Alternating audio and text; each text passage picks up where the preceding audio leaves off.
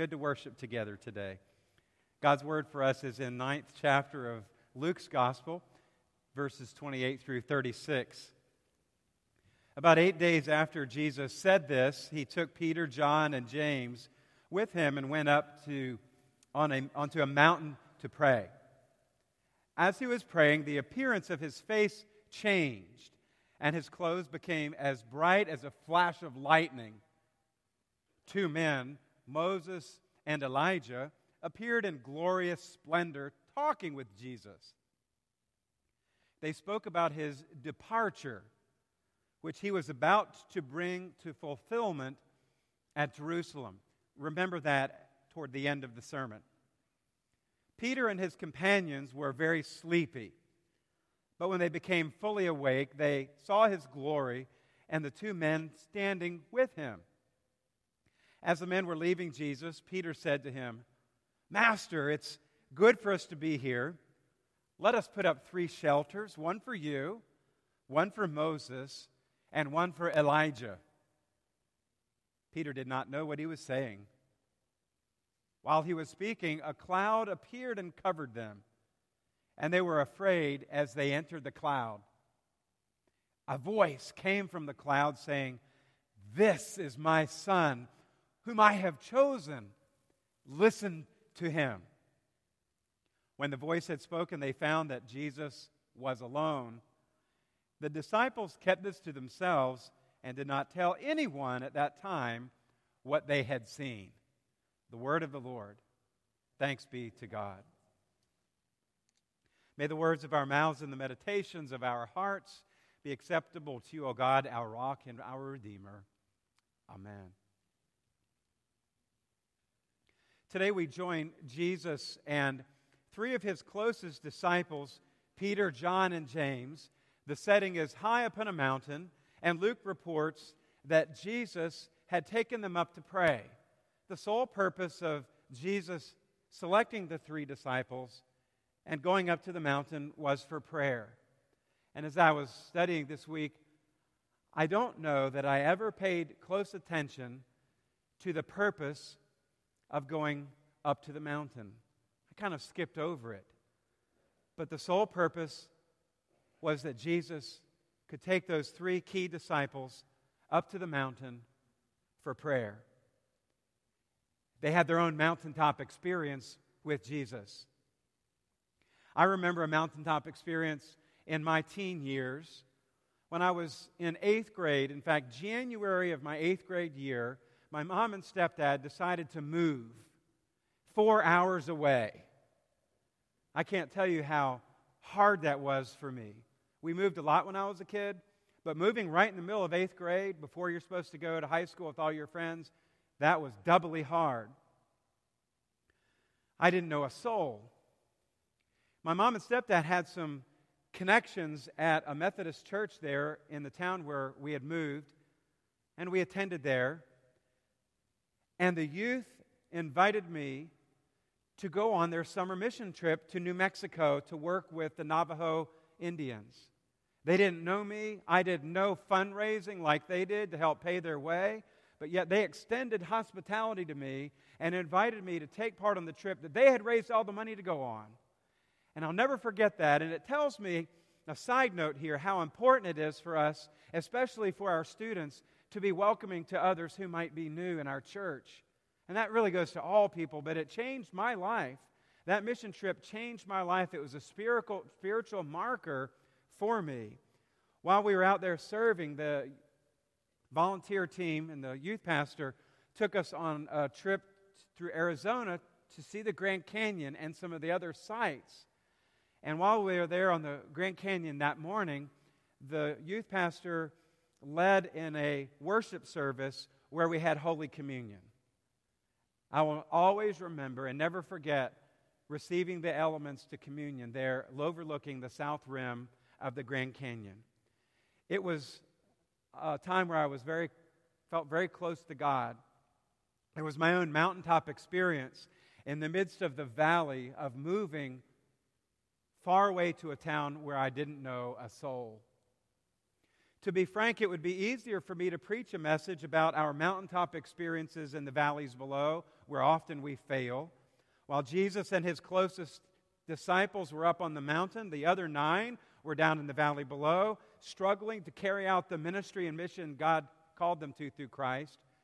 They failed to be able to heal a boy that had been struggling with illness since birth, and the father was frustrated with their inability to heal his son. We could preach about our failures and our mountaintop experiences, or I could approach the text today to help us to have some balance in our lives, being with God on retreat, getting away, and then having the strength to be able to do the work of God. Such spiritual retreats help us to have the strength and nourishment to go about our everyday service in Jesus' name. Or perhaps a sermon about how the disciples continually failed Jesus and the things he told them to do and tried to teach them, like falling asleep in prayer. On the mountain, they got sleepy. And you remember in the Garden of Gethsemane, they fell asleep. But Fred Craddock, Bible scholar, suggests that there is more going on than this at the Mount of Transfiguration. That perhaps to be left there for a while in all of its ministry and power might finally influence life in more ways and in more depth than interpretations that reduce the text to lessons that assume this is the way life is for us today. Not reducing the story of the Mount of Transfiguration to 3 applicable points and a sweet poetic ending. There is more going on here, I believe. The study of our text should begin with reading all of chapter 9, even going back into chapter 8, which is a pivotal time in the life and ministry of Jesus. Jesus had given the 12 the power and authority over all demons and diseases. He sent them out on their own missionary journeys, empowering them to heal and exorcise demons. Then later in chapter 9, you see Jesus miraculously feed the multitudes with 5 loaves of bread and 2 fishes. And then at the city of Caesarea Philippi, Jesus said to his disciples, "Who do you say I am?" And Peter said, "You are Christ, Christ of God." He experienced a moment of faith and clarity in declaring Jesus to be the Messiah, which means anointed one in the Hebrew. Immediately after Peter's confession, Jesus revealed the startling new work that the Son of Man would undertake. This is his first passion prediction, the suffering, the rejection, the death, and the resurrection that would come. That major sacrifices and the cross would come for the Son of Man and his followers before God's glory is made manifest on earth. Jesus himself said, "Whoever wants to be my disciple must deny themselves and take up their cross and follow me. For whoever wants to save their life will lose it, but whoever loses their life for my sake will find it. Truly I tell you, some who are standing here will not taste death before they see the kingdom of God." As we continue through chapter 9, Luke reports that about 8 days later, 8 days after Jesus said these things, he took Peter, John, and James up to a mountaintop to pray. You might say, "Pastor Bob, why 8 days?" Both Matthew and Mark record 6 days in their Gospels. It's not necessary to read too much into it. Both numbers, 6 and 8, were used to refer to about a week's time. So you could say about a week after all of these things were said, Jesus took these 3 up to the mountain to pray. But the number 8 is also the first day of the week, the first day after the 7th day. Since Jesus is beginning a new chapter of his ministry here in Luke 9, perhaps the number 8 points us to a new chapter in his ministry, and he recognizes that and intentionally took them up there on the 8th day. Whatever the reason, they had been in Caesarea Philippi, about 25 miles or so from Galilee at the base of Mount Hermon. The map on your screen is of Upper Galilee, and the red arrow shows you where they were at Caesarea Philippi, where Peter made his dramatic confession of Jesus as Messiah. And then about 8 days later, Jesus takes his 3 closest followers on a long trek up to the mountain. And you can see in the yellow highlight, Mount Hermon is circled. Luke doesn't say it was Mount Hermon, but most Bible scholars believe that spiritually and geographically it made sense that it was Mount Hermon. Mount Hermon was, after all, the mountain. And in the Greek, Luke says he took them up to the mountain. There's a definite article in the Greek. Mount Hermon was the mountain. It was the highest mountain in the Holy Land with the elevation of over 9,200 feet. 3 distinct summits, snow-capped most of the year. Its waters fed streams and rivers which converged to become the headwaters of the Jordan River, which has all kinds of symbolic significance for Bible area. It's where Jesus himself was baptized, for example. And in this next slide, you can see the immense size of Mount Hermon in light of Caesarea Philippi, which is located down in the bottom center of the photo. Peter, John, and James and Jesus made their journey up the steep terrain of this mountain. Could you imagine being there with them? Could you imagine seeing what they saw? What did they talk about while they were walking? Did the disciples complain about the blisters that they got from those sandals? Or maybe they didn't have shoes on their feet to wear? Or like Isaac asked Abraham, where is the sacrifice for this offering? Kind of confused. Maybe these 3 were wondering why Jesus was taking them up there in the first place. But we know this was not a journey for the faint of heart. Perhaps Jesus was testing their endurance level. No wonder they were sleepy when they got up there to the top. But Luke reminds us that the purpose of their journey was for prayer. And something miraculous, something amazing, something they had never seen before happened when Jesus was praying. Oh, they heard about the stories of Moses being transfigured, but now they could see it with their own eyes. And what they saw would be imprinted on their minds for the rest of their lives. Consider how some images speak for themselves. In the headlines, we see an image and it reminds us of an era or a movement or a campaign or an organization or an ideal. That happened here. Think about the way that images affect us and stir up our memory.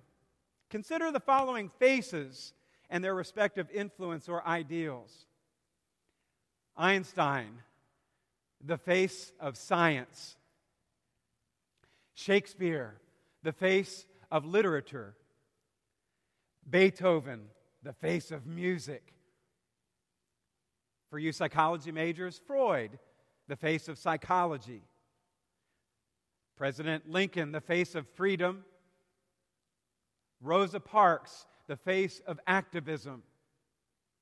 Lady Diana, the face of royalty. Oprah, the face of influence and media. Steve Jobs, the face of innovation and technology. Martin Luther King Jr., the face of the civil rights movement in our country. Mother Teresa, the face of the Christian faith. And one more just for fun, Mickey Mouse, the face of Walt Disney World. Can you think of some other faces for our purposes today? Luke tells us that as Jesus was praying, that 2 men appeared on the mountain, Moses and Elijah. Moses, the face of the law or the Torah. Elijah, the face of the prophets. Thanks to movies like Prince of Egypt and the 10 Commandments, many of us have a working knowledge of Moses. We know that he met God at the burning bush, parted the Red Sea miraculously through God's power, led the people through to the wilderness. We may even understand how being known as the face of the law makes sense because he is the one who received the 10 Commandments from God. But Elijah, not so well known. He didn't have any books in the Bible named after him like the other prophets. We read about him in 1st and 2nd Kings. Elijah arrives on the scene when Israel's kings compromised their faith for political expediency. He speaks of God tirelessly calling the people and their leaders away from worship of pagan gods back toward the God who is the one true God, the God of Abraham, Isaac, and Jacob. When God tells them that a drought is coming because of the people's unfaithfulness, Elijah announces it to the people. During a drought, God miraculously saved Elijah through the faithfulness of a widow. He challenged the prophets of Baal and proved that their offerings and sacrifices were worthless. And fire came from heaven and consumed the sacrifice of Elijah and of the Baal worshippers, turned the stones of altar to dust, and caused the water in the trenches to evaporate into a mist. No prophet in Israel had produced at God's instance that kind of appearance or miracle. Elijah risked his life and reputation to speak for God, yet he feared for his life regularly, as God's message was not always well received as he spoke it. Twice he fled out of town. Each time he seemed doomed, God met him in wonderful, powerful ways. Moses and Elijah share in common a special relationship with God. When each of them felt weak, when each of them felt unable or unworthy to do what God had asked them to do, God spoke tenderly to each of them. You remember that God sent Aaron, Moses' brother, alongside to speak for him. And you remember that when Elijah withdrew to a cave and hid, God came to him not in a fire, not in an earthquake, not in a mighty wind, but in a still, small voice. The face of law, Moses. The face of the prophets, Elijah. The two have come closest to seeing God right here on the Mount of Transfiguration, talking to Jesus, who is the face of good news. And it is all recorded in today's gospel lesson. Moses, the face of the law. Elijah, the face of the prophets. Jesus, the face of the gospel. Jesus said, I did not come to do away with the law. I did not come to do away with the prophets. I've come to fulfill all of what has been said through them. We've met Moses. We've met Elijah. We've heard the prophet. We know we're called to holiness. We've failed to live as we should. We failed to keep the law as we should. But now we meet Jesus, who kept the law of God perfectly. He lived a life of holiness, justice, and righteousness perfectly. And the good part is that while God agreed to accept His perfection on our behalf, we were still yet sinners. Christ died for us. His perfection is accepted on our behalf. Now through Jesus Christ, we are free from the law, free from religious obligations. Doesn't mean that we're to be lawless or have no obligations. Even Jesus echoed that. But because He has kept the law for us when we could not keep it for ourselves, and because He kept the word of the prophets when we could not keep it for ourselves, we are set free. Jesus said on the Sermon on the Mount, go in everything, do to others what you would have them do unto you. This sums up the law and the prophets. He brings it all together. That's Jesus, the face of the gospel, the face of the good news. In Him, the law and the prophets have been fulfilled, and He has called us to be the face of good news to one another and to our community and to the ends of the earth. And in this gospel story today, Luke takes us back to the Exodus, where God set the people free from their bondage, and tells us about Jesus' impending journey to the cross, which will set all people free from their bondage. All they have to do is trust Him.